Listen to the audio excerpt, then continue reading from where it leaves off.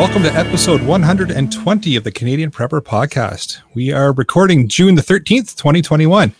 My name is Eric, I'm the host of the show, based in Southern Ontario, hunter, target shooter, ham radio operator, and computer geek. As a first responder, I've witnessed an over-reliance on emergency services during major events and started a small preparedness company to help people get prepared for at least 72 hours, if not longer. My name is Ian. I live on Vancouver Island, according to my co-hosts. I'm a student preparedness, target shooter, and my farm is designated mediocre handyman. And by the way, unlike most of the people in BC, I would not want to go camping with Justin Trudeau, which I don't know if you guys read that article or not. But are you sure? Well, do I have to bring him back? Nope, I don't think it's said in the article. Okay. Yeah, I don't know if you guys saw that article where 71% of BC males would love to go camping with Justin Trudeau. I'm like, what? What? Might be why you live in Vancouver now. Yeah, I don't know. Anyway. I'm Alan. I'm a safety trainer, first responder, security expert, and overall safety nerd. I'm Scott, the frazzled new dad, paramedic, splitting my time between Southern and Northern Ontario.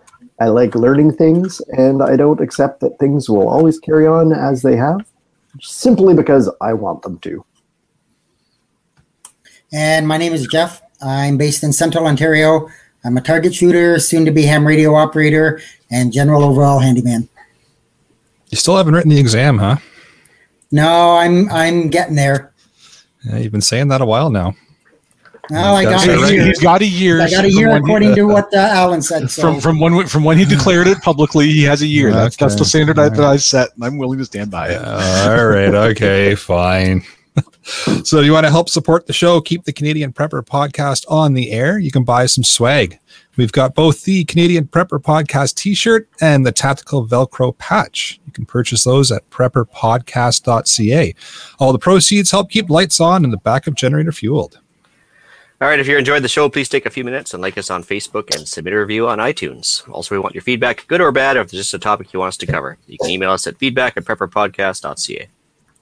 All right, so we've got some long-term content for you in this episode. We're going to start off with some preparedness-related news. Next, we'll let you know what we've done for our preparedness since the last episode. Then we're going to get into the main topic, planning out the year-plus emergency. So let's move into the news. Quick note from some European soccer thing. A Danish player collapsed on the field, and rather quick medical care was accredited with his safety, which allegedly CPR was performed. Now it's been completely unconfirmed. I will note that carbon monoxide was not a suspect in this case, but it's a reminder to be well prepared to jump in, because emergencies will happen no matter what. Another phenomenal photo op from the G7 summit that's currently happening in England. We can't travel to the bar, but they can travel across the world. I put in a link to a photo gallery, and if you will all direct your attention to picture 15, you will see that the picture immediately preceding the family shot where everyone's posed and distanced is everyone kind of huddled together without their masks and just having a great old time. So I think it's reasonable to say that we the people no longer have a voice. And anyways, take with that what you will. Well, and if a 93-year-old queen wasn't worried about, huddling with all those people from various countries, I guess you really don't have to worry at all. This is what I'm saying. It's I mean, yeah. It certainly raises some questions. I actually did giggle at the fact that Chrystia Freeland was busted, even by Canadian media, for being maskless. Then for the photo op, she put on a mask, and she was the only one in the entire group wearing a mask, and then she took it off again. So, and then she took it off immediately after, where the cameras were still there for some reason. Yeah. Again, we'll go with anywho. And then finally, I put in a link to an event in Texas where a bunch of people were shot, and a tip of the hat to Austin Police with their TCCC skills and IFACs that were credited for saving lives in a hot environment. They used some wound packing skills, they used some tourniquet skills, and they did all the things right to stop the killing, then stop the dying. They get a name for this guy yet, or a face or anything, or like? No, I haven't yet. It looks like it was just kind of a general shot of like 4 or 5 officers around a wounded person that they were taking care of them, and then they got one of them, and they're still looking for another shooter. Fun and games. Yep. All right. As for myself, I guess federal police. Turns out they once again did a no-no. Of course, there's two sides to every story, but basically the Reuters story comes out and says that the police, RCMP, were using facial recognition software and technically invading people's privacy on publicly shared photos. I don't know, but I'm just saying it was very interesting the fact that if you should have no expectation of privacy. I think, like Alan said, pre-show. But also the fact is you gotta be careful what you throw out there too, because anything you go in the internet is there forever. Yep, and ever, sure is. And ever. And ever. And yeah, I guess people think they can get away with a lot more than they used to because same thing with the Vancouver rioters back in the day, right? I think there was the early days of facial recognition and stuff where they're trying with it. But yeah, you do anything silly and you decide to videotape it for posterity, you're basically asking for trouble. Yep. So anyway. Other than that, I think earlier last week, I think just after the last show, we talked about the guys that hacked the pipeline. They had basically had all of their part of their ransom seized by the federal authorities down the States because they left their Bitcoin. Was it not the password? What do they call it, Eric? The wallet? Their wallet or their now I'm going to draw a blank on it. Their access key, essentially. Yeah. Their private key. There we go. Somehow or another, these Russian hackers left their access key on a California-based server. And then they left their password available for them to seize. So either A, the FBI is full of crap and they didn't seize it, they just want to make people feel better about paying a ransom saying they got it back, or B, crypto isn't as secure as they say, or C, we have really dumb criminals. Or D, it was an inside job and none of it actually happened. I take what you will from this experience, but I get the very distinct feeling that there was some black bag work going on there. Yeah, some shenanigans for sure. Technically speaking, if we knew the wallet that the bad guys had, you can track that amount of money was taken out. It's all publicly available, ledger-wise. So I'm sure some internet sleuths out there somewhere are going to do that. But it's a question of who the bad guys really were. That too. That's what I'm questioning. And I'm really starting to sound like Gavin, aren't I? Well, I just find it hard to believe that the guys that were smart enough to hack this pipeline were dumb enough to have the equivalent of 1, 2, 3, 4 on a local server in the States available for the authorities to grab a hold of. So, or leaving a sticky note in the laptop or whatever. Something stinks for sure. So, or they were using that encrypted chat program that the FBI actually put out there for them to use. Yeah, that's what I was wondering. Yeah, that seems legit. Yeah, well, let's call it Anon. Everybody can use it because it's anonymous. No, it's not. So I thought that was a pretty good trick. I thought that was well done. Just like the Never-Ending Story. What a load of crap that movie was, eh? It ended. I mean, it's like when they had all those wanted criminals that they're like, you want tickets to a Super Bowl party. Come through this door. Yeah, come on your handcuffs. Yeah, we're going to need to know your first and last name and address in order to pick up your ticket. Oh, step right up, come see the amazing egress. Just 5 cents, walk right through the store. Everyone come see the amazing egress. Yeah. Oh man. Every minute. So I've got a news article here from Australia, and it just kind of caught my eye because the headline is Perth Doomsday Prepper arrested with small arsenal of guns and ammo in suburban back shed. So I found it interesting. If you read the article, well, I don't know if that's, I don't think that's really a small arsenal. But sure. Small is the emphasis there. Yeah. And just the fact that they use Doomsday Prepper and they're starting to kind of write towards preppers in news articles in a more negative fashion. Yeah. Well, he had a reloading die and spent brass, Eric. Ian, turn your camera off. I'm concerned for your safety. Yeah, you know what? Last time I turned my camera off, I do believe it was actually spent brass as my avatar. Let's see here. Oh no, not anymore. Yeah, not anymore. Yeah, but I just man, oh man, what they consider that to be that is a little bit inflammatory at best. I think every actual prepper that read that kind of cringed and kind of that awkward look. You know, that sock monkey awkward look on the meme. But but listen. The reality is that if they're paying attention to guys like that, they're not paying attention to guys like me. So it can't be that bad. Security by obscurity, right? How did this guy end up on someone's radar? Did he just piss off his neighbors? Maybe he was on a YouTube podcast. I don't know. Like, I would say it's no secret that I reload at this point, having done an episode on reloading. But Have we done 2? I think we have, yeah. Yeah. It's Yeah, he probably got caught up in facial recognition software and put the wrong thing on the wrong Facebook group and used the wrong password on his Bitcoin. And yep. Anyway. Yep. I see Darius in the live chat here just popping in for a second and asked if we got his email. And yes, we did. You're 1 second after a podcast challenge and extras. So thank you. I received no email, but that's okay. That's all right. We just cut you out of the inbox. That's all. Yeah, I figured. So I threw a couple little political things in here just because that's what I like to do. So for people who know, in Ontario, Doug Ford's government has used the notwithstanding clause in the Constitution to go ahead and ban third-party political ads for 12 months prior to an election, even after a court judge said that was unconstitutional. Of course, the last thing Doug Ford wants is anybody putting negative attention to him. So that's just another example of where the government's going with our rights and our freedoms, that they're just going to say, yeah, notwithstanding. As long as the notwithstanding clause exists, we have no true rights or freedoms. True. And I'll say it publicly here. As conservative as I am, I will never, like, the provincial Conservatives will never get my vote again. Not as long as, at least not as long as Ford's in charge. That's, if you're willing to do that for something this petty, then what are you going to do when something big comes along? Yep. Not happening. Nope. So other political parties, I'm available.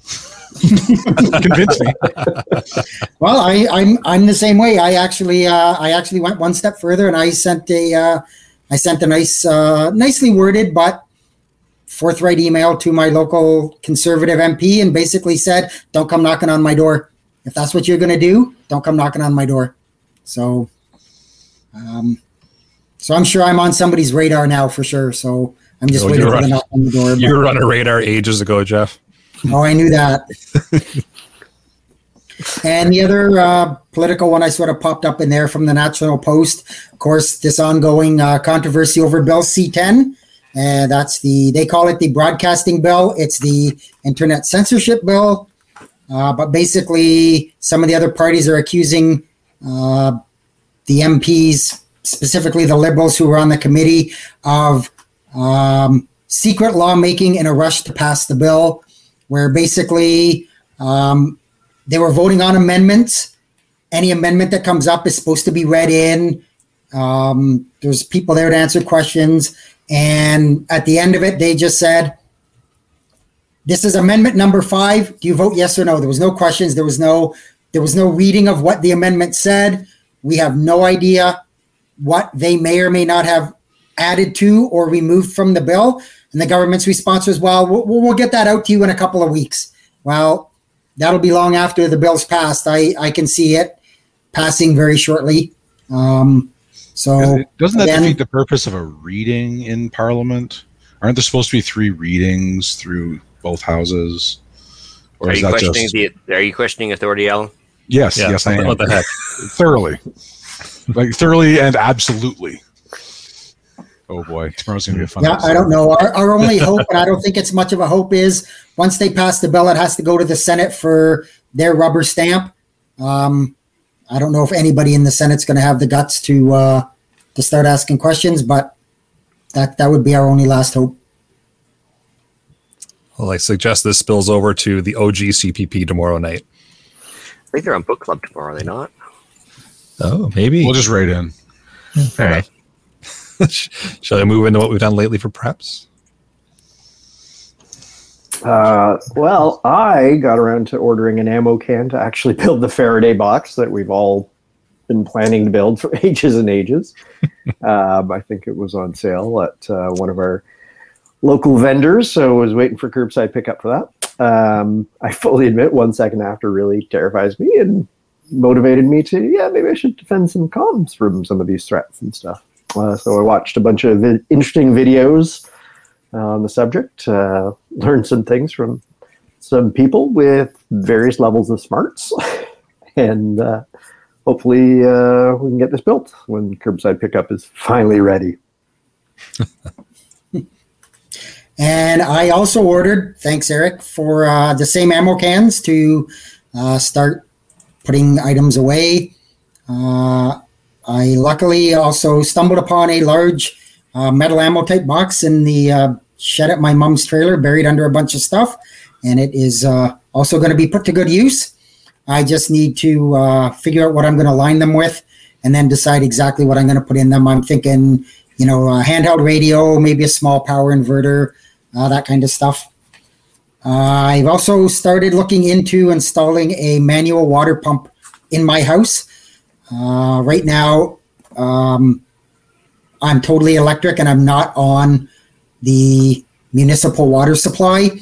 So should the STHF ever happen and there's no power, I don't have a way to get water outside of this sort of a manual pump. So I'm looking into that. And I'm also looking into building some sort of a Faraday box to put around my power generator. Nice. So I'm going to be completely original with what I did. I ordered a couple of ammo cans, and I'm looking to build a Faraday box. I'm really glad nobody else is doing that because it's really original. So, 1 second after, same thing. After our show on Sunday, I hopped on Princess Auto and put a nice order in and playing the hurry up and wait game. But once it shows up, then it's time to start building and putting some play toys in. Well, the good news is once we've built a couple of these, we can sort of test and do a little competition to figure out, whose is working well.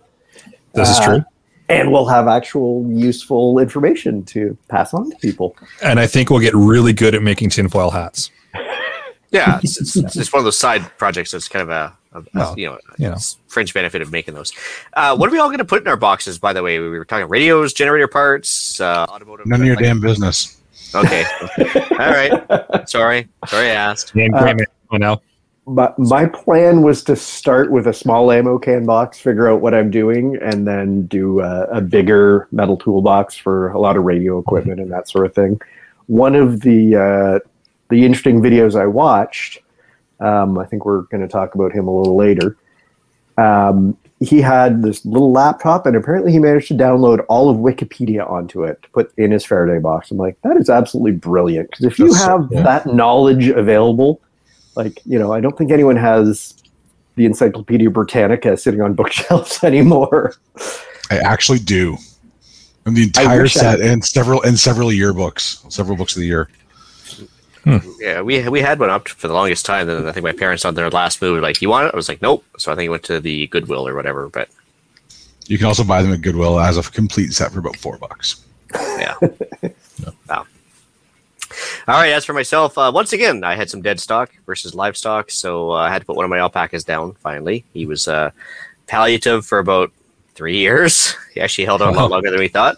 So unfortunately, we had to put him down. It was a sad day, but anyway, so took care of that. That took a good part of a day because by the time you run it down to the landfill animal section, everything else, and it was put down with chemicals. So obviously it's a separate section. It's a big mess, but $8 versus a $900 incineration. What can you do? Let's see here. The baby chicks that we hatched out last week, we ended up selling off to listener Cam. So he got a dozen off of us, which was great, and so that was good for offsetting the feed costs. Let's see here. I finally got the ham radio installed into the truck with some help from the Island Prepper or the Island Mentor there. He helped me string the antenna line and also made sure that the power line doesn't create any background interference noise. And he had a couple tricks of the trade he used to use on his sailboat, so that was awesome. And nice. So it's working great. Getting good range, no whine whatsoever, no static. Except from the operator, right? Well, except for when I talk funny, but that's normal. And actually, I picked up a new chop saw because I managed to destroy my chop saw there last week. So I picked up that and did some more wood chopping. Did a range trip with listener Cam and his son, and then started renovations for the spare room. So the wife will get her office, I'll get her old office, and then I'll have an inside office. I won't have to have this glorious background anymore. I'll be podcasting from inside the house. It'll be glorious when it happens. Are you just moving everything from behind you into the office, though? Oh yeah, the Sterilites are coming with me. Like that. Okay. That's not going to change. Okay, good. I just assumed that was all green screen. Yeah. Actually, that's what green screens too. Yeah. Yeah, Eric, the Lord Humongous down in Las Vegas, I think he is. He has the same thing. He has a bunch of storage cans behind him, but his are real as well. So anyway, that's pretty much it for me. Finally tore down the garage. This project's been a year in the making. It was glorious to just watch it just like quite literally be pushed over with the shovel of an excavator.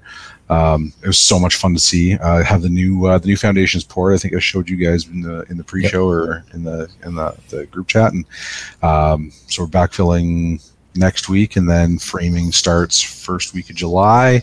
And all things being equal, I'll be in my new office, which is in the garage by the last week of September at the absolute latest. So it's crazy exciting, and the next few months are going to be really busy. Lots of training, lots of working. Not a lot I can do to improve my situation right now. I have quite literally no backyard until it's backfilled, and then I'll still have a nice small yard, which is great, but less mowing means more drinking time. And that's about it for me. I've had my weight vest and my hypoxia mask on for all of the last 12 weeks, and it's all coming to a head tomorrow, and we'll see what happens. Nice. Cool. Good. Yep. All right. Well, with that, shall we move into the main topic? So this topic came out of a listener's request. I believe it was when we were all reading 1 second after. And we sort of figured it was an appropriate topic for the week after book club.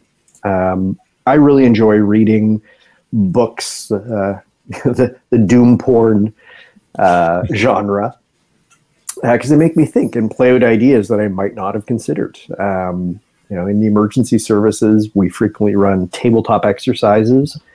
That sort of thought experiment where you run through an incident, play it out, see where the problems are. It doesn't cost you anything to just sort of think it through. You plan to call this person. Well, okay, do we have that phone number? Are the phones working? That kind of thing. And it's obviously way cheaper to just do it as a thought exercise on a tabletop rather than staff people and bring in high school student, the drama classes actors, that kind of thing.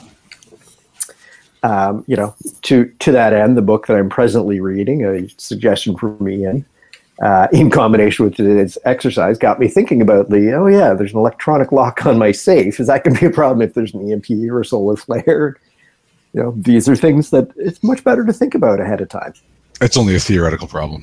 It's a theoretical problem. Yeah. Anyway, so for this exercise, we'd sort of said we're going to create an emergency. It doesn't really matter what it is. One of the things that's kind of happened with preppers is instead of planning for a very specific emergency like nuclear fallout, we think a lot more in terms of time, right? I want to be prepared for X amount of time, 3 weeks, 3 months, 3 years, whatever it is. So we sort of said, hey, based on 1 second after, what would our preps look like in the event that we had a disaster of some kind? Again, we're not even specifying what, but we're going to assume that we've lost power, we've lost internet, there's no sort of help coming, it's such a wide-scale disaster. And as a result, we're going to be on our own for the next year. So the idea was to present that to everyone, the panelists and listeners, and sort of think through an exercise. What are we going to do? The first moments, the first day, the first week, the first month, the first season, and kind of run through there. So that was kind of the idea, to set up the parameters for this tabletop thought experiment, to kind of see what priorities people have and what weaknesses we can identify in our own preps, based on the ideas of others. So, gentlemen, I'm afraid there has been a terrible disaster of some kind. It's just happened. It's in the first moments. Alan, what are you going to do? I think step one, in my mind, the first thing that we need to do is get a better view of the situation. So I would call it a 50,000 foot view. Get it as high up above it as we can, whether that's metaphorically or physically. Gather as much information as possible, because you can't make smart decisions until you have an accurate size up. So for those of us in emergency services, we know that the size up is the most important. That initial 360 of a building, or your initial scene report of what's going on. Because it's one thing to say, I need beans, bullets, and Band-Aids. It's quite another thing to say, I need, I need to focus on whatever it may be for whatever the particular disaster is. So I think getting the big picture of what's wrong, and is something like, is this a temporary problem or a long-term problem? Because we know in our situation, right, in the scenario that's been set out, this is a long-term problem. Help is not coming, but I wouldn't know that until I get my big view, and I'll defer always to the radio net for that. Yep. If you don't have a good comms net, you won't be able to get that big view of what's happening. Yeah, and I agree. Same for the first moments. Intel gathering is key. So figuring out what's going on, figuring out what you think needs to happen, and just gathering as much information as you possibly can is going to be what helps you down the road. Because just because you're hearing rumors of this major event happening, well, telephone tag happens, right? Maybe it's not as big as an event that you've heard it is. So gaining more information and more knowledge about what is occurring and what steps you need to start taking, I think, is what you should be looking at for the initial. Or maybe it's significantly larger. Or it could be significantly larger as well. Yeah. Right. It's one thing to say, oh, there was a snowstorm and parts of southern Ontario are whited out. It's quite another thing to realize that we've now come into a nuclear winter, and all of North America is whited out, and we're really in deep. Yep, exactly. That's not snow. That's the Yellowstone volcano ash. Uh-oh. Exactly. Yeah. So I'm kind of along the same lines as Eric and Alan, is an immediate assessment. Are there any immediate threats? That for me is the big thing. Is there any immediate threat to my life, my safety?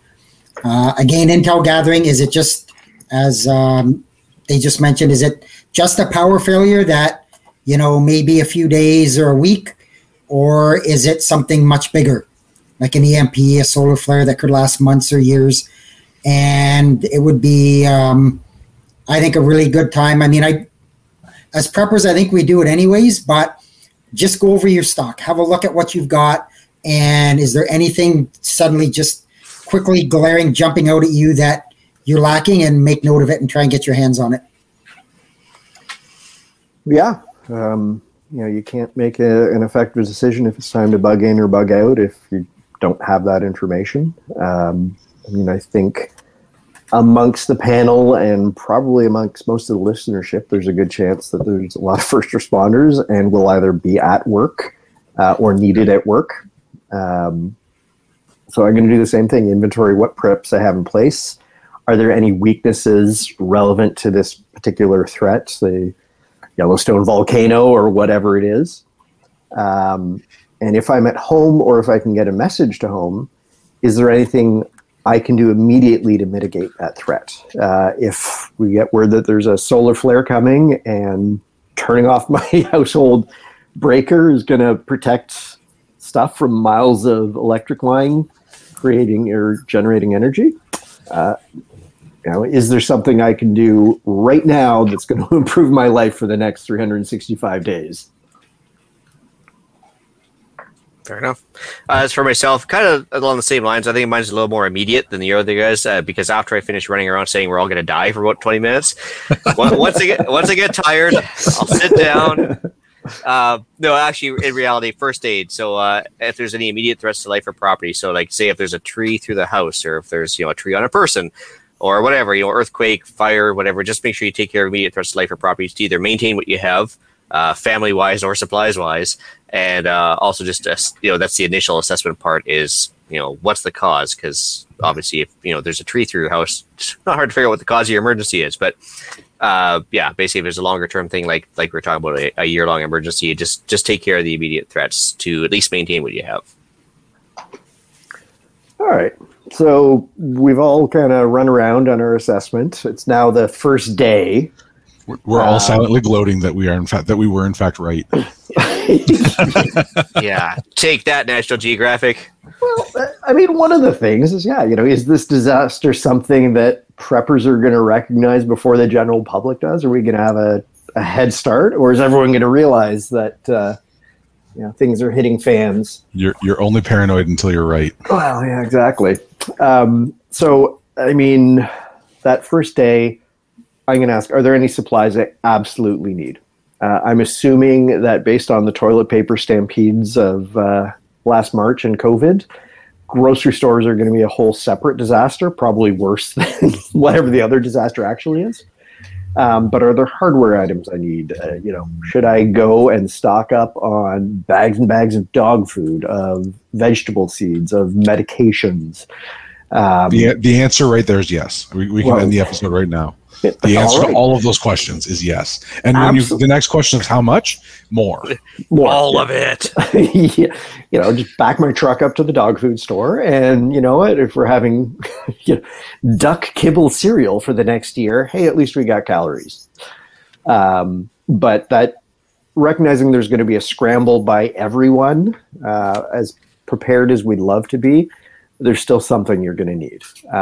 So I'm going to try and avoid the sort of main stores that everyone's going to, and if I can hit the mom and pop dog food, pet store, I think that's a much more efficient use of my time than fighting my way into the local grocery store or Walmart. And my dog eats better than I do, so.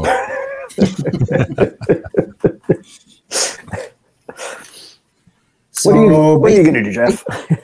So basically for mine, like I had said earlier, I'm on a well with an electric pump. So if it's the first day, I'm just going to fill as many containers as I can find with water. Now, of course, that is seasonally dependent. I mean, if it's winter and there's 2 feet of snow on the ground, that I can just simply melt the snow on my stove. It's not such a huge priority, but like they say, you can go 3 days without water, you can only go 3 days without water, but you can go 3 weeks without food. So, again, things are, like I say, seasonally dependent. If it's winter and I'm fine, I have a wood stove, I'm good. There may be other people on the panel that, you're in your house, you have no hydro, no gas, no. If it's winter, you need to start thinking quickly about finding a place of warmth. Yep. So then the issue becomes, do you bug in or do you bug out? Big questions, depending on what the emergency is. Do your vehicles even operate? Do you have enough fuel to get to your bug out location? Because if there's no power, gas stations aren't pumping gas. Kind of like Scott said, do you try to venture out and get supplies? If you can, food, fuel, whatever. My position would be don't hesitate, because if you do, you're going to be out of luck. Try to link up with your contacts. I'm thinking your ham people and local neighbors that you've got a good relationship with and whatever, and try to establish a plan. And something else that I didn't add in there, but I'll throw it in there, is I'll be going to raid Eric's house and stealing all of his freeze-dried food. So much for being part of my mag, I guess. I'm going to Eric's house for his beer. Sure. So I'll add to going out and getting supplies is part of getting your 50,000 foot view. You can get a good pulse on what's going on around you by how people are behaving in public. So I would definitely suggest that. I think it's a really good idea. Day one, again, depending on what I actually have available, print maps. If I don't actually get out the map books, make sure that I have maps handy. Just because. Plan the escape routes and the destinations in at least 2 directions. So for where I live, I have really big water about 15 minutes to the south of me, and I can get about an hour north before I hit big water again. So I have to plan the directions I'm going, and I have to plan, kind of a short, medium, and long distance plan. And if the rest of COVID has taught me anything, is to invest heavily in board games and hand tools. Somebody mentioned in the live chat, somebody mentioned go to the auto parts store. You can buy just about everything that you would need for maintenance at the auto parts store. And just on a totally separate note, because I see Brad in the live chat, Brad, I sent you an email. If you can just get back to me, I can follow up with our email conversation. But yeah, it's board games. Boredom is the number one killer or the number one cause of conflict in a long-term problem. All right, so I've got a common theme. I'm going to continue gathering intel because it's only day one. So I still want to hear other perspectives of what's going on. I'm going to flip the news on if radio is still going. Then I'll throw AM on and see if I can get some news somewhere. I'll start scanning the ham radio as well. And this is, again, assuming I've got ham radio equipment available to me and the systems I have with batteries are operating. And just still gathering info. I hope you built a good Faraday box. Well, we're going to find out. As well, I'm going to start making contact with family members if at all possible and get the ball rolling as to, are we staying or are we going? Because that's going to be a discussion for any kind of emergency situation that you're going to find yourself in. So that's the question. That's the $1 million question, right? Are we staying here or are we taking off? And day one's the day to decide that. Well, if you stay, it will be treble, but if you go, it'll be double. Oh, you beat me to it. Oh, yeah. The Clash will be your theme song for sure. Oh, yeah, absolutely. Has to be. All right. As for myself, obviously, the situation changed now with my little one across the strait. So I had for the first day is, if possible or required or whatever, gather the family, the mutual assistance group. Well, you still have access to the cell towers, which should be powered for anywhere from 24 to 72 hours after power going out. So if you have the ability to do some last minute comms via text or whatever, and or repeaters. I mean, repeaters have backup generators, some of them. So use the ability of those things while they're still operating to coordinate with your mags, coordinate with your family to make sure that either they're coming over here, you're going over there to get them or whatever. Last minute messages to family and friends far flung away in Ontario. Like, the internet may not work, but I mean, HF still does for now. Try and figure out what's going on. See if they're going through the same thing, like out of the intel gathering thing. Like you have alternate means of communications. Let's might as well use them. Yeah. Same thing for myself. Obviously, with my work being the way it is. So yeah, get home if away. If it's going to be a long term, and it's going to be long term, well then you got to figure out a way to get home. So while you have the most services available, the first day is usually the best time to do it. So that's it. And then the other thing, if you are home and the big emergency comes up, you have to kind of play that risk management game where you basically say, well, I could go out and because there's a meteorite 12 hours out and we're all going to die, then is it really worth going to Costco at this point? Nah, I'll just stay home and drink what I have versus going out and get that extra case of beer or whatever. So there's a lot to be said about maybe staying home depending on the emergency versus going out and dealing with some mob mentality or people losing their mind or zombies or whatever. I mean, you never know what's out there, right? So I think there'd be a serious case for just laying low and staying home in certain scenarios. That's a good point. Yep. Yeah. I'm just going to jump in. Eric in the comments was talking about solar flares that have affected things. I think we talked about that a little last week. Both the Carrington event that Brad mentions and 1989 when Quebec, the power grid got walloped by a great big solar flare. I put a link in the chat there about that one. Perfect. Thank you, sir. So, all right. So our disaster has progressed. We're in the first... We're going into the first week here. Things are looking kind of serious. Again, some of us are probably still trying to go to work. So I'm looking at my priorities, and the one of the things that has scared me through all sorts of different sort of disaster fiction is food security. So I'm going to look at planting gardens and getting stuff growing ASAP. If my living room becomes a greenhouse, so be it. One of my favorite books, and it's probably not the disaster we're describing, The Martian. It could be. Exactly. We could be stuck on Mars. Our crew is left. Matt Damon is here. But as much as I would love to, have 30 million calories worth of food stored, it's just not practical.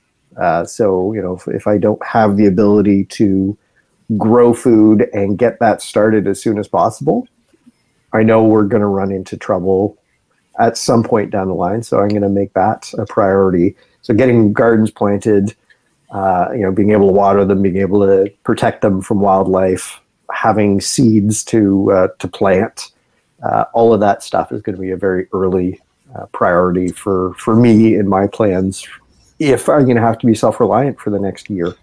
Or if you know that it's going to be a year plus emergency, starting on whatever wild edibles are in bloom or in season or growing or whatever at the time, just start trying to supplement your food stores with that, like immediately. That's already growing in the wild, right? Oh, absolutely. I have a lovely book on Canadian edible plants for that exact reason. I haven't experimented with it yet, but experimenting with edibles is a good time. I was waiting for that. Oh yeah, and ultimately, having 30 million calories in reserve doesn't help you if you have 100 million calories worth of need, right?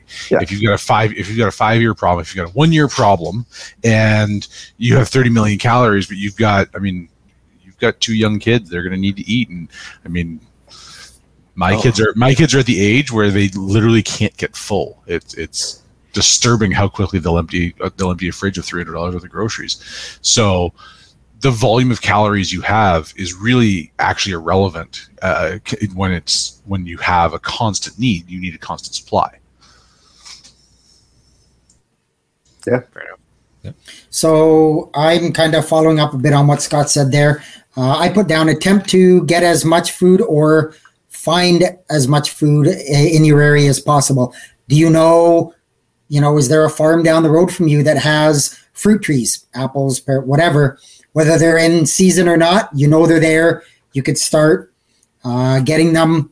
If they're in season, get them into some kind of cold storage that's going to try and preserve them as long as possible. Dig a hole in the ground if that's what it comes to. Start growing things if you can. Of course, that's all weather and location dependent. But again, like Scott says, if my house ends up becoming a grow up, well, then so be it. I'll worry about the door knock later. In the first week, I'm still going to maintain that information is your best friend. A week is still a developing problem. How long were we into this so-called pandemic before we had any concept of what was actually going on? The information was changing hour by hour. And so, assuming that we have no power, no internet, I'm going to go back to ham radio, taking the absolute best, or giving you the absolute best option or opportunity to know what's going on around you. And back to the first moments. If you don't have that plan, then knowing what to do next doesn't matter if you don't know where you're going or what you're doing. That's a good point. So the issue is obviously sticking around for a while. At this point, you're a week in. I'm the same. Intel gathering priority is going to remain high for that. So I'm still trying to gather not only what's going on with the emergency situation, but what's going on in the community. How are people reacting? What are they doing? How are they acting? And is looting happening? Are houses getting broken into? Or are people kind of banding together and working together? Are certain neighborhoods doing certain things and other neighborhoods doing others? So I'm trying to learn that information. Security of where I'm located, so whether I've chosen to bug in, bug out, is going to start to step up now as well. So I'm going to start putting some plans in place to make sure that my home location is secure, and that's all dependent as well on the information that I've gathered as to what's going on in my local area at the time. I'm also going to start putting together alternate food and water source plan in place for when the stockpile that I do have starts to dwindle, and that's going to be a little bit down the road, but now is the time to start looking at options to restock that and continue to be able to eat, because that's important. Like a little bit down the road when Jeff comes knocking. That's right. After he's taken all your first round of supplies, you got to get more. And He thinks he's going to take the supplies. Jeff becomes dinner. Let's be real about this. that's right. Holy shit, it's only a week in. It's never too early to start with a cannibalism. As for myself, kind of the same idea. As far as I'm concerned, after the first week, things have gone sideways. I'd say this is definitely your last chance to go out of the house, period, before the 9 meals from anarchy kind of kicks in and people start acting really silly. So I would be very hesitant to leave the house after this point. So in the last week, I would say, or the first week, it's your last chance for commercial food ops. So if Costco hasn't run out of toilet paper, or if maybe the gas station still has 1 jerry can worth of gas left, okay, sure, yeah, go ahead and gather that. At the same time, you're like, hey, gas station owner, have you heard anything? Do you know what's going on? And yeah, just kind of make a twofer, like with info gathering and maybe a supply gathering. But that's it. Like after the first week, I don't think you should be going out for public supply runs at that point, because you're more interested in protecting what you have. Just to be clear about the Costco toilet paper, I'm supposed to walk by all the food and only buy the toilet paper, right? Correct. Okay. Just wanted to make sure I got that straight from the pandemic. It's very filling. Yeah. Cellulose. Oh, boy. So it looks like this problem is sticking around. We're a month in. Obviously, things aren't going well. I think whatever vestiges of disaster are happening, and there's probably some chaos and pandemonium. So at the month point, I'm going to be expecting guests. As much as I'd love my little doomstead to only have a few mouths to feed, the reality is that we got a lot of friends and family in the area, and or friends and family that'll probably try and come from a little further. And I mean, they'd all be welcome guests. It'll be more mouths to feed, but I'll also put them to work, and hopefully I'll have stuff for them to plant and cultivate and to have security. Because I think in addition to my, welcome guests, there'll be some uninvited guests. Because Jeff, after he's put on Eric's place, he's going to come to your place. We're all in danger. A month in, I think the majority of the general public will be out of whatever food stocks they had, and whenever that clock starts on the 9 meals to chaos, I think by the 1 month point, we're going to be seeing a lot of that. So I think it's going to be a lot of hunker down and start preparing to defend. And, like I said, I'm going to have to welcome some guests in. And if they're sleeping on cut up pieces of, under carpet, floor layment, so be it. That's fine. At least they're, in a warm, safe place, and, putting them to work. So why wouldn't you just leave it under the carpet and make it a double layer? I meant the extra stuff in the closet, but okay. See, this is why we tabletop. Yeah. I didn't think of just leaving it under the carpet. Thank you. By that point, he's declared himself Lord of Scotland, like 2 T's, not 1 T. Exactly. It's going to be the new Scotland, and he's going to be the king. So don't question the king, man. Oh, man. Yeah. So for me, it's at that point, I mean, I've already upgraded my security or, looked at that, but it's time to take it to the next level. As Scott said, supplies are running out. There's hungry people who either know or assume that you may have food, and they're going to want to take it. The other thing that we sort of haven't touched on a bit, but and a month may even be a bit too long into it, but it is finding a way to charge items that use power. So how are you going to charge that handheld ham radio or the AM radio or anything like that? Your batteries are going to run out. That was my thought process under putting a small power inverter in my Faraday box, was just being able to use the 2 alligator clips, put it on a battery, and charge up whatever items I need. Makes sense. Yep. I tend to agree. After the first couple of weeks, understanding that it's a long-term problem. Where I live in Southern Ontario, it's kind of crowded, a lot of people around. I don't really want to be here for an emergency for this long. Knowing that Jeff is at Eric's house, I'm going to Jeff's house. That's my new plan. But no, finding somewhere with some breathing room is my next priority. Pack up all the things that need to go, and I'm fortunate that where I live, I've probably got three or four weeks without the roving hordes, but probably not much more than that. I'm not that far from a fairly major urban center, so we'll you got to keep an eye on it and make a plan for where to go where I'm even further from any large groups of people, because you never underestimate the stupidity of a large group. Good point. For myself, I'm also assuming that the people are starting to move now. So in the more denser city kind of areas, they're starting to realize that this isn't a good place to remain, and it's time to start kind of moving out of those areas. But on top of that as well, the locals are also going to be getting antsy now as well, right? So they're starting to kind of scrounge around and look for things that they're lacking. So again, even stole your beer. Well, that darn local Jeff guy, he does that even now, and there's no emergency. It's just normal ops. Yeah. That's just standard ops. So I keep that going because it looks normal. So I'm good with that.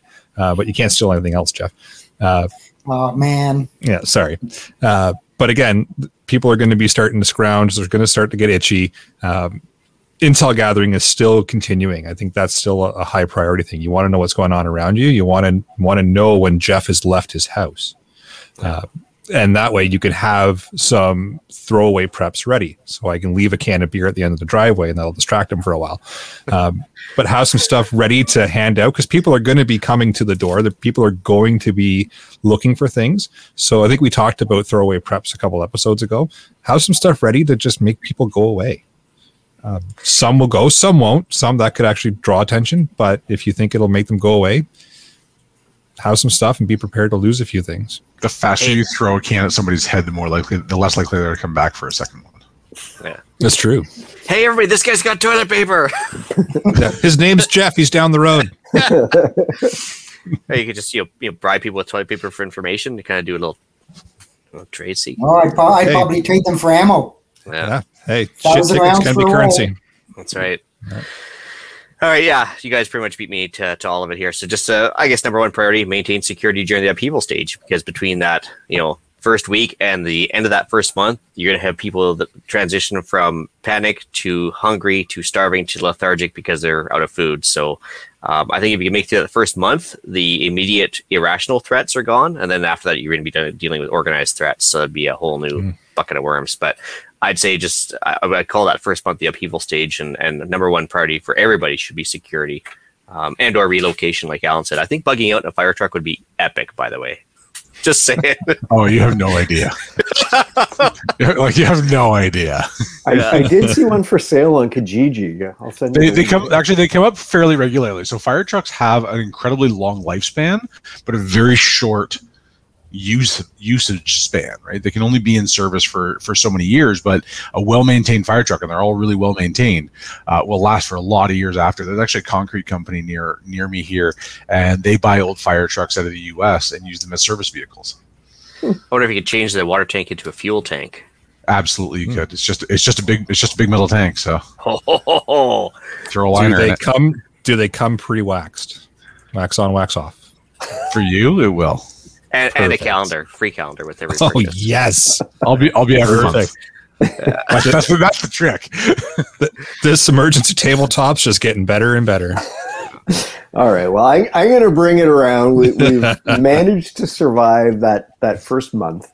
I think we all recognize that at that 2 week point, 2 weeks to a month is just going to be absolute chaos. If you can hunker down and lock and bolt your door and not have to leave for 2 weeks to a month, you're probably in much better shape than the vast majority of the population. So we've survived this long. We're getting into the different seasons. So what are some of our priorities going to be? Let's say it's the spring. I worry about water. If I'm trying to grow crops, if I'm trying to keep, however many mouths less thirsty and or hygiene and or sort of all the various water needs, my water system is an issue. I have, a lovely well, but I need power to run it.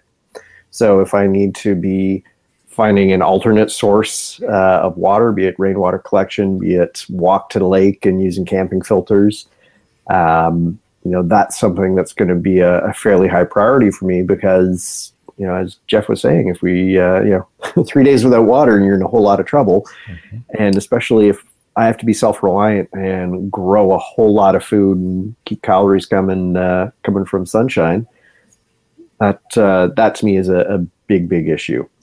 Not just water, but hot water.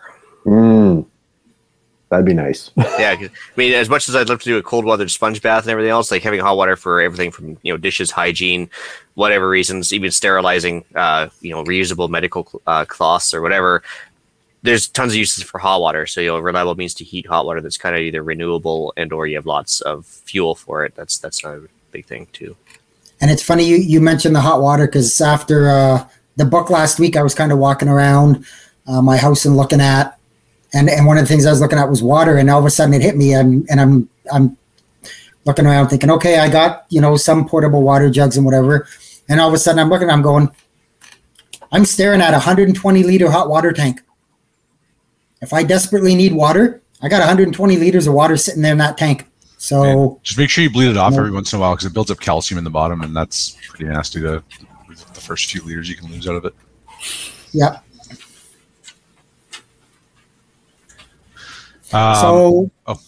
Sorry, go Jeff. No, I was going to say, so the spring thing for me, obviously, is starting to prep for next winter. As I say, I've got the wood stove, so it's time to start getting the wood in.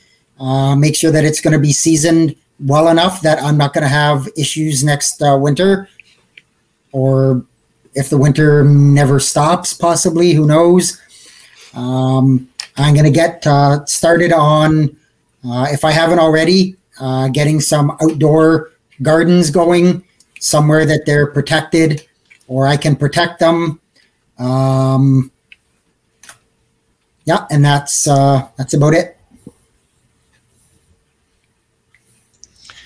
Spring, before all the snow melts, I want to get it all into containers for that exact same reason.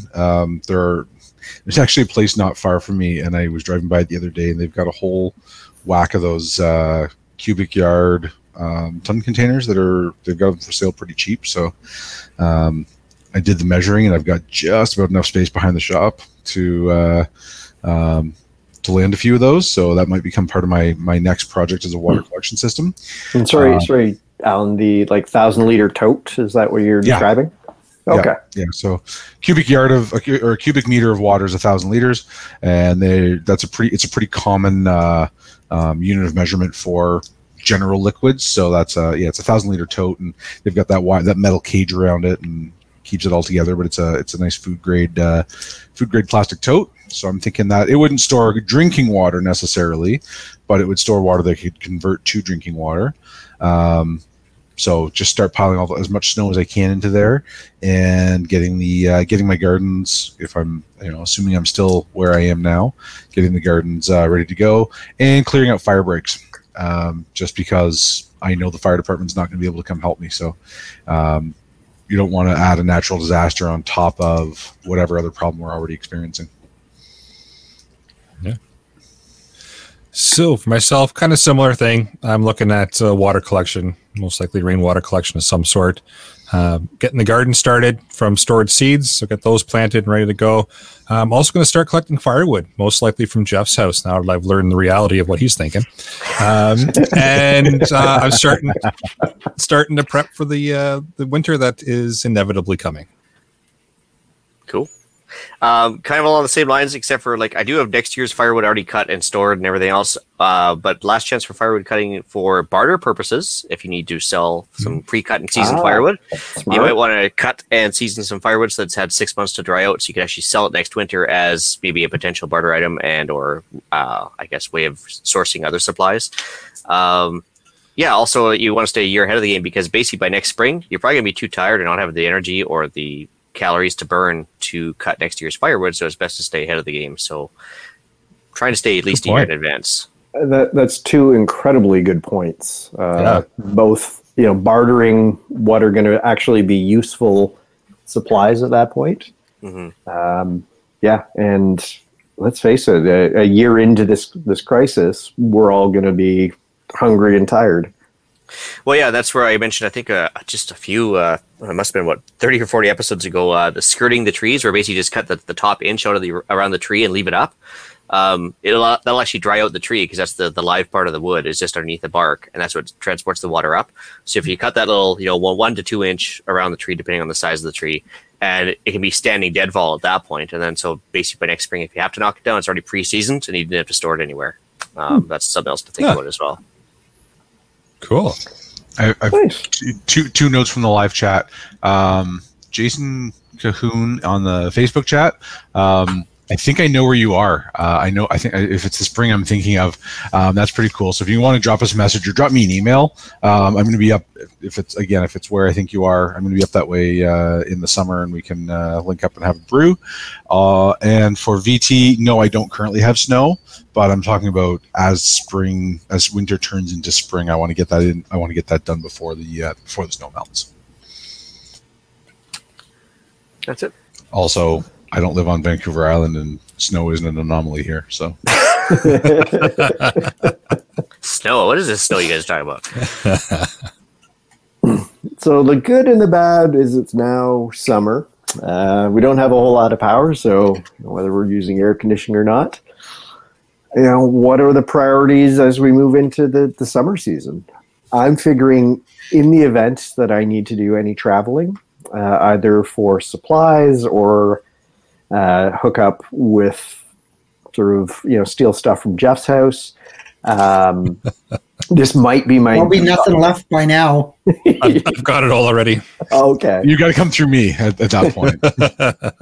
But this is my best opportunity to travel with the least difficult weather. I don't know if I'm going to be traveling by car, by boat, by canoe, by bike, by foot. But if for some reason I need to venture somewhere for something, a la 1 second after, if I'm searching for insulin, this is probably the best travel time to do that. So, the most natural light right off the bat, because you have the longest days of the year. Least likely to be affected by exposure. By the same token, though, the bad guys will have the same advantages as well, right? Yeah, true.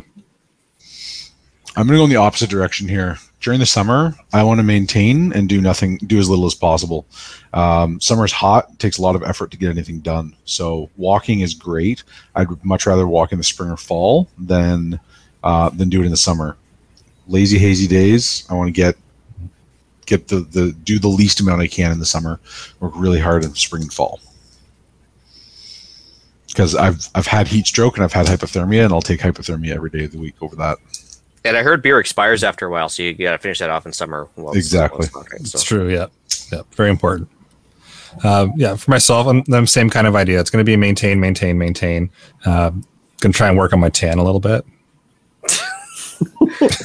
Just because the apocalypse doesn't mean you can't be stylish, right? You still got to take some time to relax, right? It's important. Sometime the world's going to go back to normal.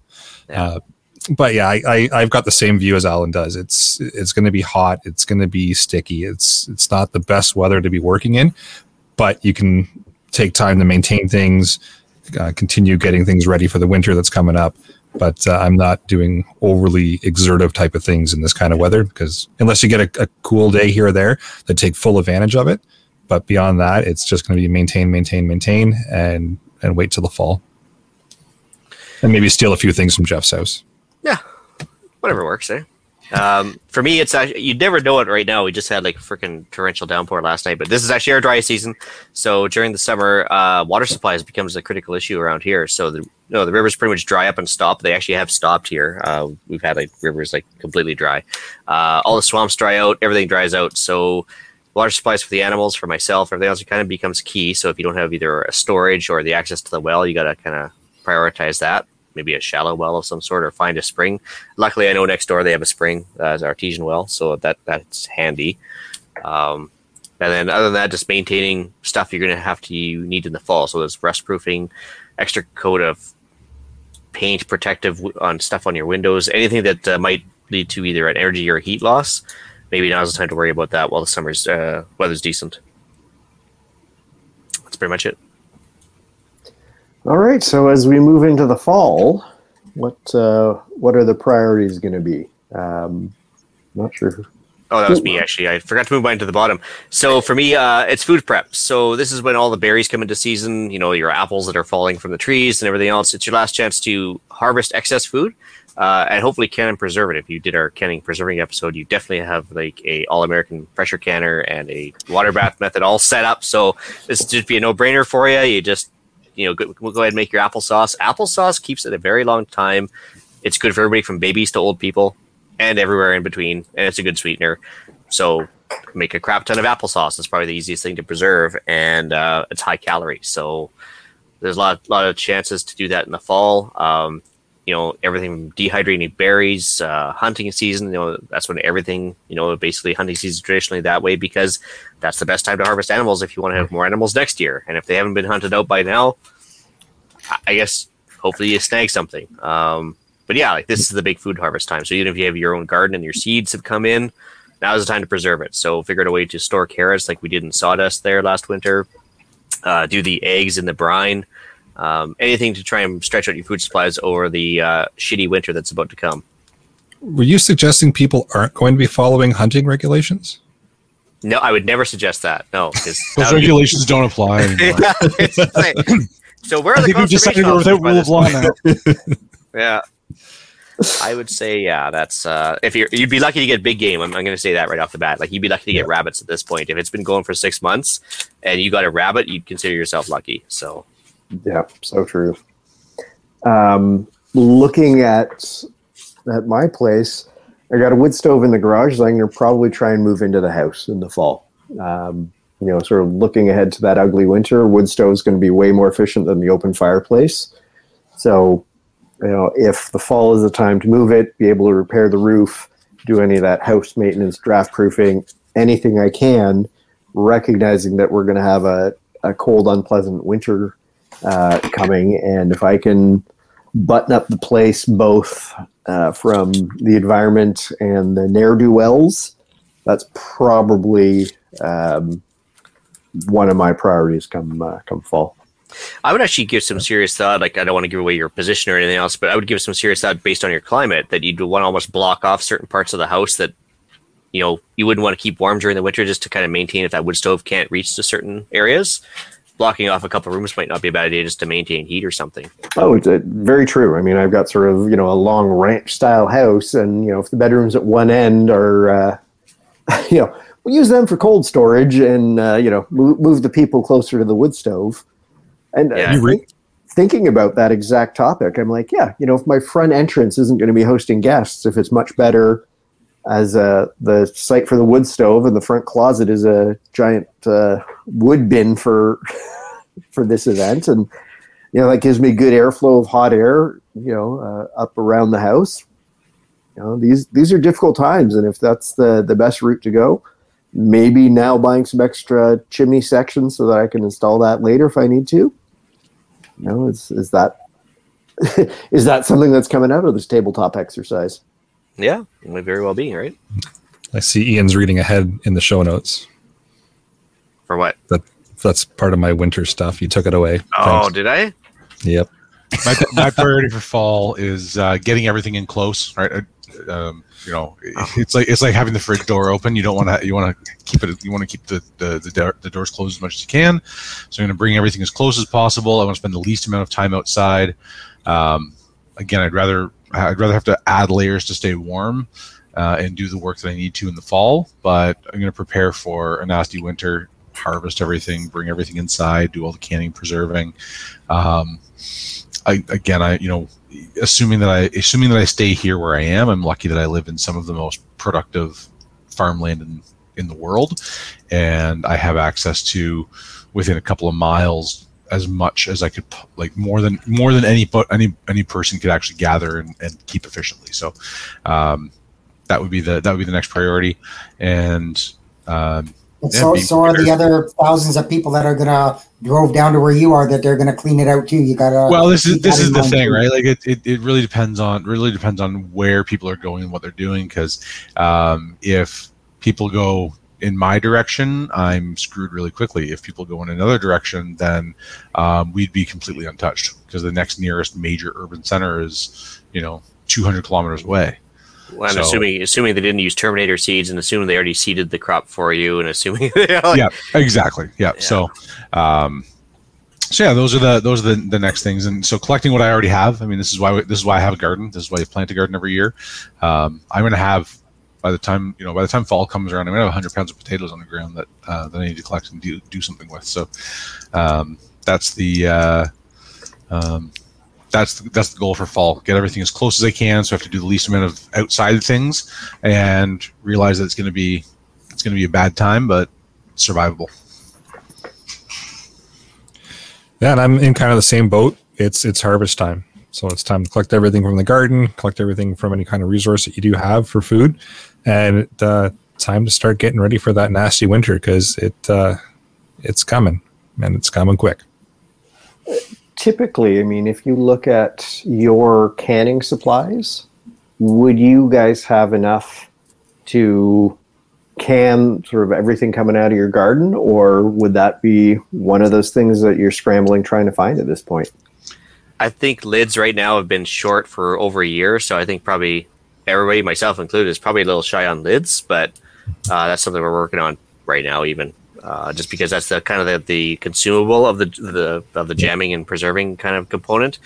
Because most of them are single use, unless you get the old style rubber ring and glass versions, but those are pretty rare now. So yeah, there is some aspect of that. Do I have enough to preserve what's in my garden? Yes. Is my garden big enough for what I want? Absolutely not. But we're going in baby steps. Fair enough. Well, unfortunately, winter has come. The disaster has been carrying on. The zombie biker gangs have come through. We've dealt with that. So in terms of the winter, in looking at fiction as sort of other people's thoughts on these tabletop problems, I think they're always underwritten. I think they should be some of the scariest parts of the doom porn genre. That these disasters, to be stuck at home with whatever food is in the house is what we got. There's nothing else out there to find. So I think just some easygoing Netflix and chills probably a good. Oh wait, we don't have the internet. Crap. But I think building a routine, trying to be very low calorie, and trying to keep everyone sane.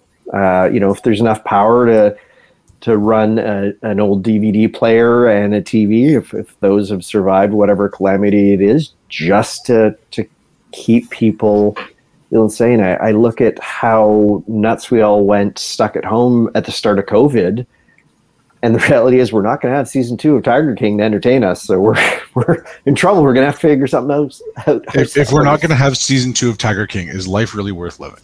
Well, that's a whole separate question. I didn't want to give away next week's topic.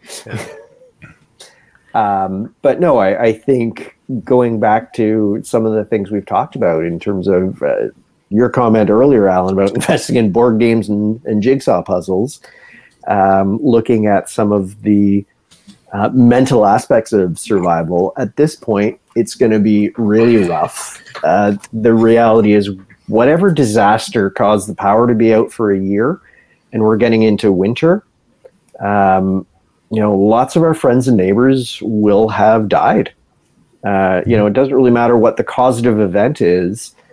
If our infrastructure takes that big a hit, it's not going to be able to feed and house and look after the existing population. And it's going to be a very different, very bad world. So I think trying to keep some routine and sanity is going to be incredibly important to try and sort of maintain some quality of life when it's very much a survival situation.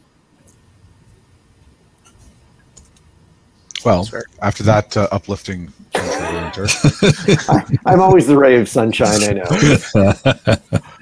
know.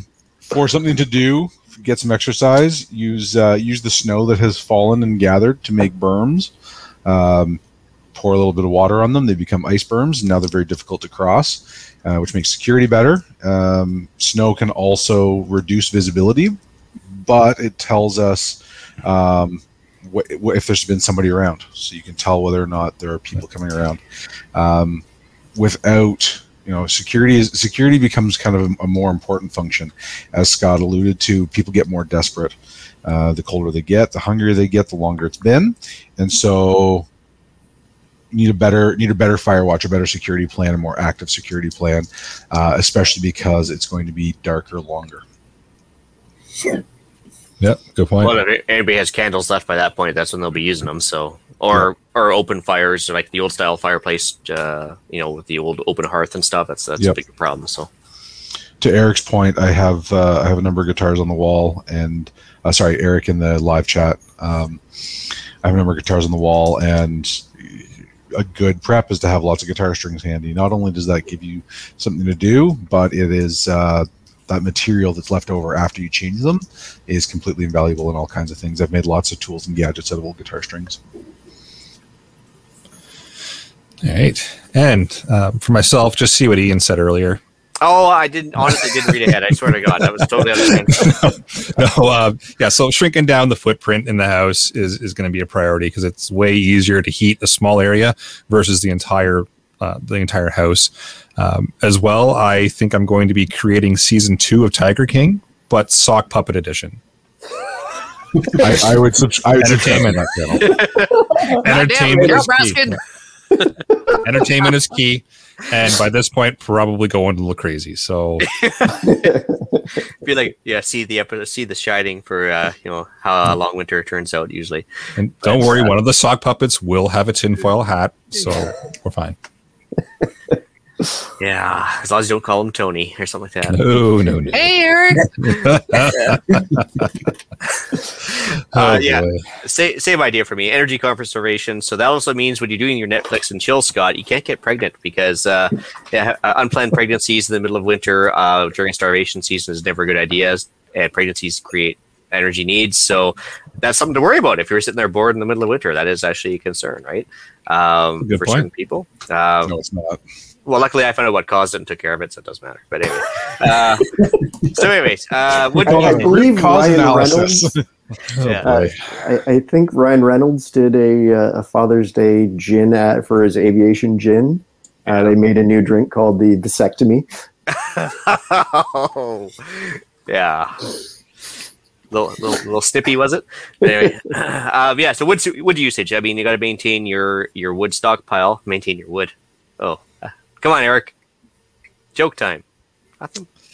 We're an hour and 17 minutes in, and it's just going downhill. Okay, so anyways, you got to maintain your wood supplies, and you got to watch your output because if you're burning, like, say, a quarter of a cord per day just to keep the house warm and boil water, you got to figure out how much wood you've got left as far as like supplies for this year and next year. You're going to be using it for drying your clothes after hopefully you've washed them after 6 months without any sort of washing facilities. You got to worry about, have you bartered too much away and everything else. So I guess maintaining your energy supplies is kind of key. And I guess that's the last probably of your stored food for most people. I mean, some people have 20 years supplies in their aviation bunker or whatever that's tucked away and rolled up data or something. Jeff showed up.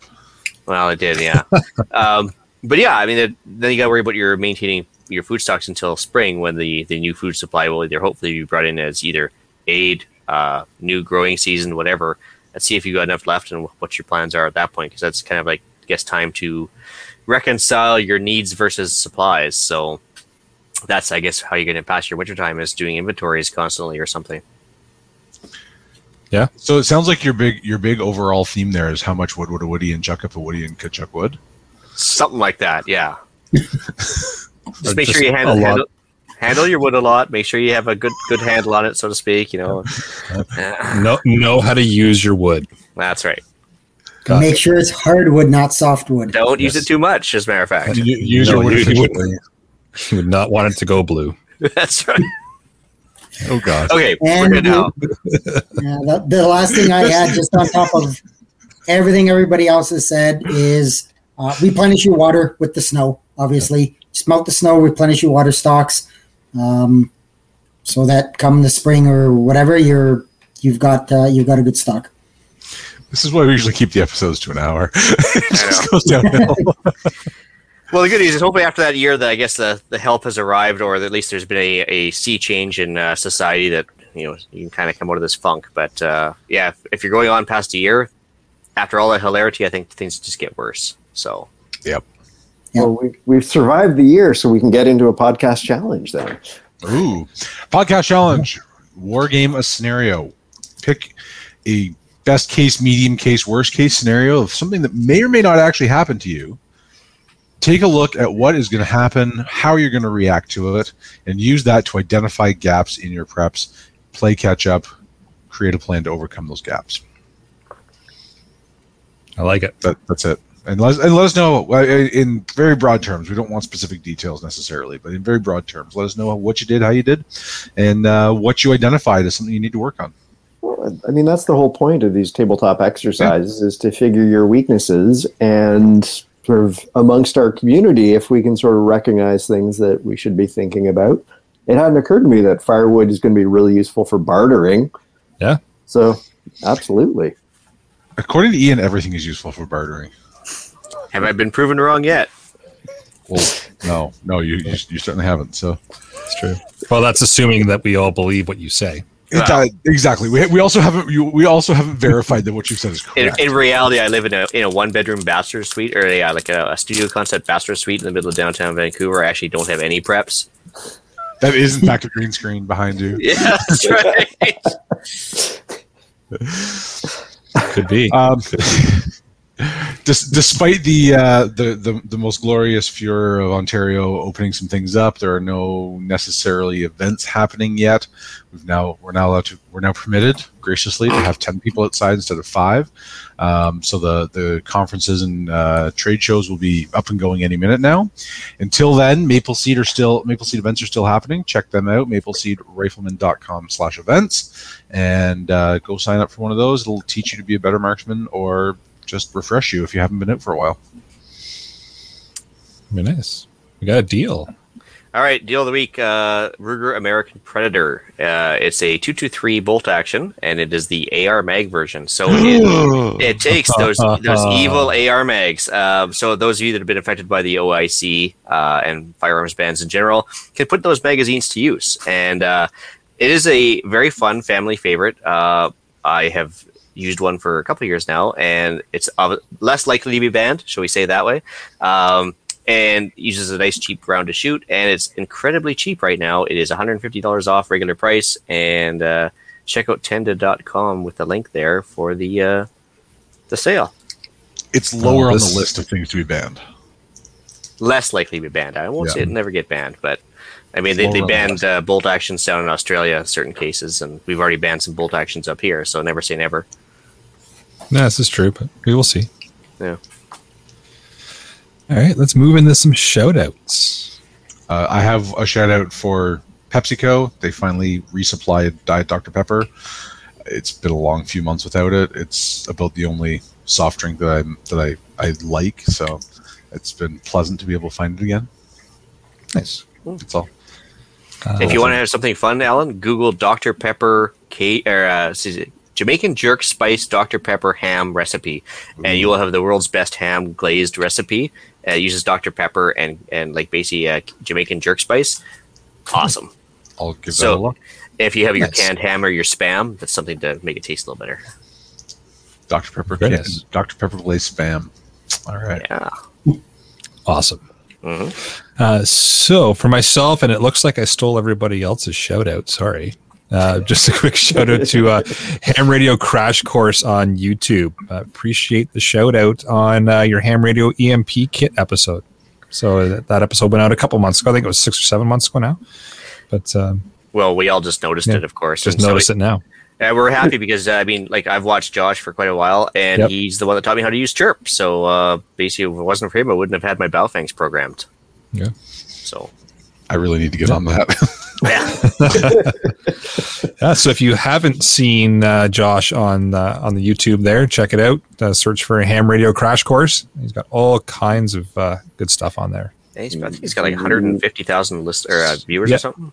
Yeah, Wicked about that, yeah. knowledgeable. Phenomenal, and just and incredibly approachable too. Like I find that it's easy to listen to, and I find it's informative, and I don't find myself going back and trying to figure out what he just said. Yeah, very detailed and very, very well put out videos. So easy to follow, easy to understand. So check it out. Cool. Yeah. Couple short emails. We'll skip the long one till next week, but I want to do the Yeah, short that works. ones. Okay, I got email response from JA. It says, "Hello, Ian and everybody else. I am ready to tell you how much I enjoyed your podcast. I find it entertaining, informative, and humorous." I think he's got the wrong one. I enjoyed your recent book review of 1 Second After. I pray we never know anything like it firsthand. If you haven't already read them, I think you may enjoy Matt Bracken's trilogy, which is Enemies, Foreign, and Domestic. I would enjoy hearing your review of them and assessment of Bracken's foretelling of America's future. Coffee and solar panels, absolute gold. Keep up the good work. Somewhere in Iowa from JA. Cool, something to look into. Yeah. And then we got an email from John, possibly the shortest email we've ever gotten, which I appreciate. John says, "Love you guys, but just remember, everything before the buzz bullshit." But the author of Lights Out is Ted Koppel, not Tom Brokaw. Reading it right now after your podcast. So always up for correction. Now we know more. I will own that one. That was my mistake. Sorry. Well, what's we the can't know line? everything. Now you know the rest of the story. Yeah, there it is. And Darius, we apologize. Your email is just a little too long for our hour and a half episode, so we will we'll get to it next episode. But we did receive it. So with that, I will bring episode 120 of the Canadian Prepper Podcast to an end. You can find the podcast on iTunes, Podbean, Spotify, most likely Tor next week when we're off of YouTube, or of course your favorite podcast app. Please help us out. Submit a review. It helps other people find us. We do record these shows live on Facebook and YouTube. If you want an early peek at the show, please subscribe to the YouTube channel, Canadian Prepper Podcast. Click that notification tab. That is until we get kicked off. It will tell you when we're going live. You can send me an email. It's Alan with one L at prepperpodcast.ca. And if you want to reach me, you can just send a generic message to feedback@prepperpodcast.ca. Yeah, not anymore. You're kicked off, Jeff. Now to know your true intentions. Fair enough. My name is not Scott. I was never here, and if I had a contact information, it would be feedback@prepperpodcast.ca. That's right. All right, you can reach Ian directly by emailing me at theislandretreat@gmail.com and on Gab and Odyssey at The Island Retreat. You can also find me on Canadian Patriot Podcast, although it seems to be I've been missing a lot lately. But that's on iTunes and YouTube and on the Discord group, which is called Canadian Patriot Podcast. Email if you want to invite into the Discord group. There you can find us discussing why government waste and society has been wargaming the collapse. Awesome. So please check out Rapid Survival, rapidsurvival.com. You can get me there on the live chat. And thanks Jeff for joining too, us. apparently. No, not Jeff. No. From here on out, there's no more Jeff. There's no Jeff. No, there's no more Jeff. Yeah. Only Zool. Yep. Vanished to the back of the bus again. Well, that's what happens when you talk about stealing all my stuff. Learned your true intentions. So thanks for joining us this evening. Until next time, be prepared, stay safe. And keep learning.